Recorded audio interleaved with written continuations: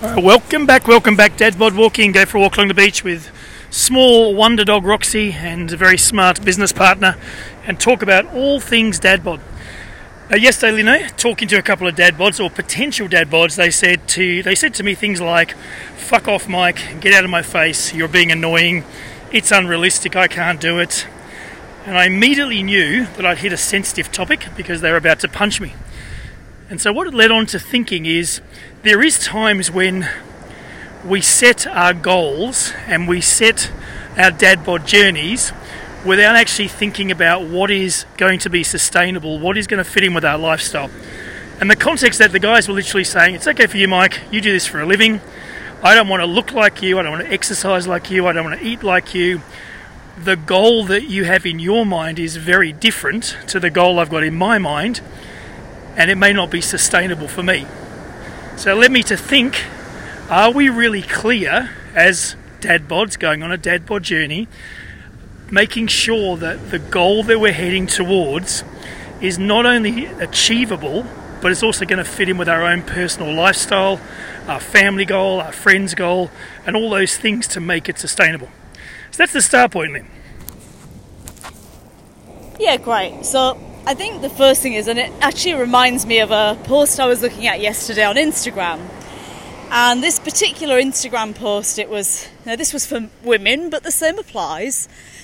It was a fitness model.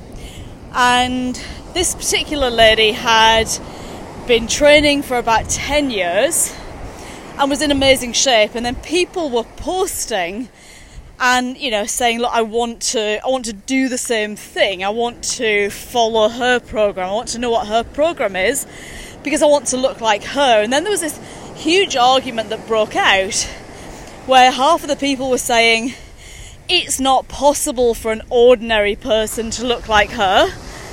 And then half of the people were saying, I want to follow the same program and I want to get to that same place. So I think the first thing is you've really got to think about, well, have you got a role model? Have you got an idea in mind? What do you want to achieve? Are you trying to just drop a few pounds or a few kilos? Are you trying to improve your fitness? Are you trying to get healthier all round?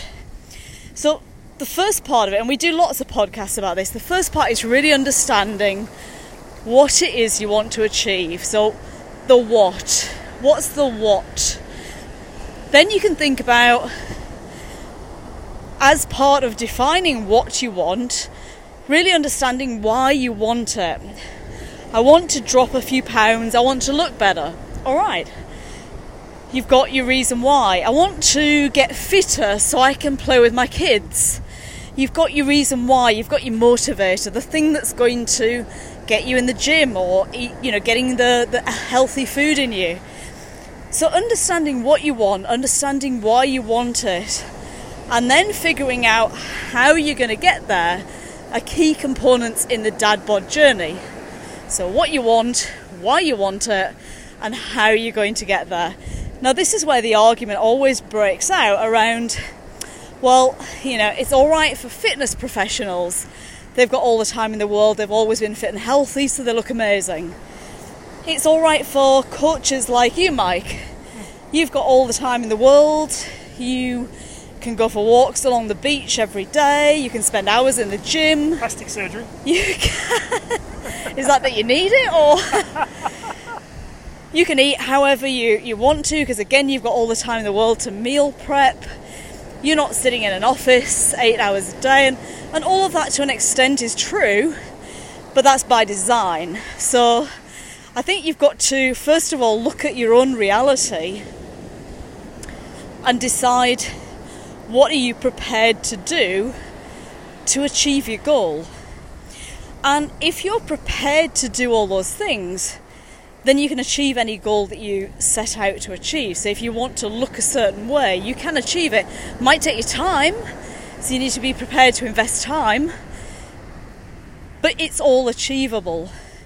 So I think once you set that out, it is then coming back to looking at each of the pillars, the food, the movement, the sleep, and the mindset, and working out how each one of those can help you achieve the goal that you want to achieve. Perfect. So that's what the guys were saying yesterday. They said it looks good. This reduce the carbs, boost up your protein, boost up your fats. That way of eating and disciplined meal planning and counting calories and weighing food. They said it all looks good, and on paper it looked very achievable. But in their world, their argument was in their world that's difficult because they're not in charge of the shopping, they're not in charge of the food, they don't do the meal prep, they're reliant on other people. Their world didn't lend itself to the flexibility and the control needed to manage their food in the way that is expected to get the results. So what's the gap then? In my perfect world, and I live in a perfect world, in my perfect world the guys would be in total control of their food, they'd be able to buy, plan, create their food, would fit in with all their macros and they get awesome results. On the other end of the scales, we're talking about guys whose whole lifestyle makes it very difficult for them to be in control of their food. Well, I think the first thing you've got to ask yourself is, do you really want it? Are you prepared to give up things? Are you prepared to compromise? Are you prepared to change your lifestyle in order to achieve it? But apart from that question, if we look at the real practical side, reducing your carbs is not actually that difficult. So let's take a typical family meal. The family might be having some kind of meat, potatoes and vegetables. If you're eating with the family, you can still have the meat and vegetables. You can skip the potatoes and add some extra cheese or butter. I would say that's not that hard. Lunches. Most people are lazy. It's a lot easier to go to the sandwich shop or to go for some kind of junk food, to get a takeaway drive-through that's loaded with carbs and shit foods than it is to do a bit of meal prep. I don't think it's particularly hard to get ham and cheese and make yourself ham and cheese rolls. They're low carb, they're filling, plenty of protein and some good healthy fats. So again, lunches, super simple. You just need to do a little bit of thinking in advance, and yes, you may need to request that whoever does the shopping gets a few different items, but lunches are not that hard. If you're lazy, however, lunches become very hard, especially if you're reliant on carbs, wraps, pastas, pizzas, rolls, sandwiches. Breakfasts again are super simple. In the DadBod world, you can just skip breakfast. You can have a bulletproof coffee. It's coffee with butter and maybe some coconut oil. It's not hard. So my argument back, my challenge back would be it's actually not that hard if you show a little bit of discipline. You work out in advance what's needed and get the person who does the food shopping to buy a few extra items for you, and then just make some sensible swaps. Swap out the carbs for cheese, for butter, for ghee, for coconut oil, and pretty quickly you'll find that you're eating low carb keto. Beautiful. So you'd be proud of me. That's what I did. I punched the guys in the face and said, fuck off, you princesses. You can do this if you put your mind to it. You've got to give something up to let something in. I did all that. Then they said, what about exercise, Mike? You're a fucking scrawny burnt chook. You get to hang out in the gym as much as you want in the day. We don't have the luxury of exercising whenever we want to. It's difficult to manage exercise around work. How do I fit that in? I get that exercise is a key component of the formula, but we don't have the luxury of being have the flexibility to find a gym, go to a gym, exercise at home. How do we make all that happen? We're just going to give up now and tell you to fuck off. Now, look, this one I can go to town on, because the thing I'm going to say to you is, again, if you don't have time to exercise, if you don't have time to go for a walk, if you don't have time to do a 15 to 20 minute gym workout, then I think your health is probably suffering massively. So you're actually fooling yourself. It's not about can you afford the time, it's can you afford not to do it. Because all the studies show that anybody who's not exercising regularly, whether that's walking, whether it's going into the gym, anybody who's not exercising regularly has a 70% higher risk of coronary heart disease, heart attacks and strokes than people who exercise regularly. And you only need to walk for 30 to 45 minutes a day to satisfy that. So again, if you want to look completely ripped and shredded, yes, you are going to have to spend time in the gym every day. There's no way around that. But if your goal is simply to lose your dad bod, get a bit fitter and healthier, then it's just about getting movement into your day. So first off, the usual guidelines. I mean, it's not rocket science. Park your car further away and walk for a bit. Take the bus or the train that requires you to walk to the station or the bus stop. Walk between meetings. Have walking meetings, they're awesome. During the day, if you sit down and you're sedentary, that is the absolute worst thing. All the research is revealing that being sedentary is incredibly unhealthy, because not only are you at risk of heart attacks and strokes, you're at risk of metabolic conditions like diabetes and obesity. And on top of that, being sedentary switches off all of the protective genes. So as well as not switching on as well as being exposed to disease, you are switching off any protective genes in your body. And they're not the genes that you wear, they are our DNA. So if you are sedentary, if you're an office person, or you just don't get a lot of movement in your day, find ways to build it in. Get up and go for a walk. Every time you have a break, every time you go to the bathroom, do a lap of the office. Go for a walk at lunchtime. Find a lunch place that's a bit further away from the office than you normally would. Or just do something really simple, like build in exercises like squats and desk push-ups. And if you anchor those into something that you do, for example, every time you take a phone call, and you take a lot of phone calls, then stand up and do 5 squats. Or every time you make a cup of coffee, do 10 squats. Find something that you do already, tag an exercise onto it, and what you'll find is that by the end of the day, you'll have built up a lot of squats or desk push-ups or whatever the choice of exercise is that you can do. So there are lots and lots of ways to build movement into your day, and those little tiny micro movement sessions are enough to keep your body healthy.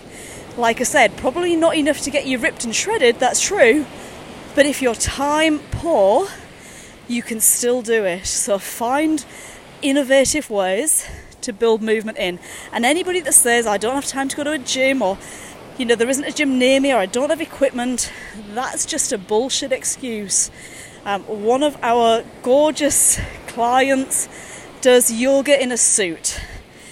You can get resistance bands, kettlebells, dumbbells, and all sorts of equipment to work out at home.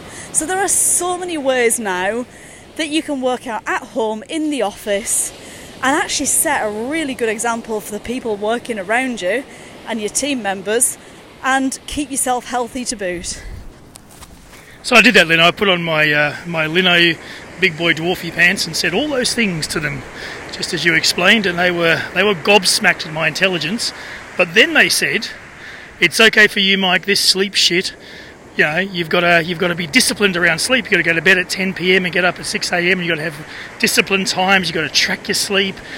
That's inconvenient. What about the Netflix I want to watch? What about kids' interruptions? What about? And they bitched about all the challenges with getting their sleep right. And the biggest challenge that I think most executives and professional people have, to be honest, is that they're always tempted to do a bit more work.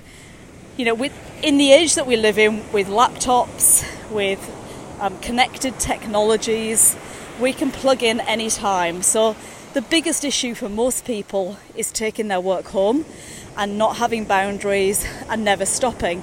And once you've done that, once you've worked a 10 or a 12 or a 16-hour day, there's just no going back. So potentially you want to take a long, hard look at yourself and decide whether you're actually setting yourself up for chronic health issues in the future by not sleeping.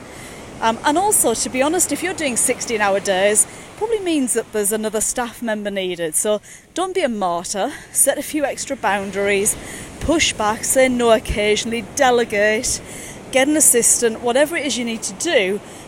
Find ways to reduce your workload to a healthy level so that you can go to sleep.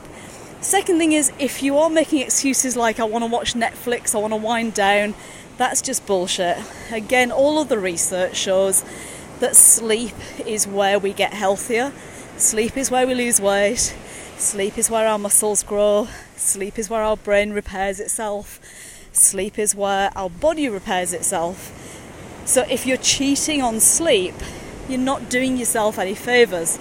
I'm a night owl. I can easily work till 2, 3 in the morning, and that's what I used to do for years. But it's not healthy, doesn't help you make good decisions, and it certainly doesn't help your heart health and your metabolic health.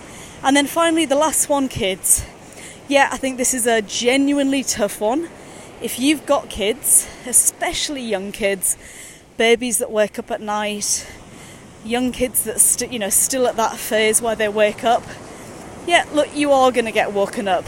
But then I would say all the more reason to set them a nice early bedtime and set yourself a nice early bedtime to give yourself the best chance of a good night's sleep, given that you may have to wake up and go and deal with them during the night. So, again, being smart about your own health, like they say on the plane, put on your own oxygen mask first, so look after yourself, get your own sleep in before you put the child's oxygen mask on. So you're not going to be able to be a good parent, you won't be tolerant, you won't be patient, you won't make the right decisions, you won't do the right things around the children unless you're well rested and feeling good yourself. Beautiful, thanks Lynn. So then the last pillar of mindset, I point out that the fact we were having this conversation showed they had more blockers than motivated to actually ditch their dad bod. So what's the takeaway? Takeaway is really simple. In a perfect world, you would have a lifestyle or a freedom to be able to dedicate 100% compliance to food, movement, sleep, mindset. However, in your world, which is not always a perfect world, you're going to have kids, work, commitment, family, restrictions, and all sorts of things that need to be considered. Does it mean the formula doesn't work? No. Does it mean you can't just take it and stick it into your life and hope it'll work? Absolutely. You need to think about the food, movement, sleep mindset and see how that adapts to your world, and be prepared to bridge the gap between your world and the way you currently live your life and a better world where your wellness becomes a priority. Once you get that plan and implement the food, movement, sleep, DadBod formula, then you'll start to get results, and the more results you get, the more your lifestyle will change and the prioritizations will shift. So hopefully you've got some takeaways. Hopefully those two guys we had a little tete-a-tete yesterday realise the error of their ways, and hopefully you start your DadBod journey soon. Either way, join us again next time on DadBod Walking Along the Beach. Cheers, gents.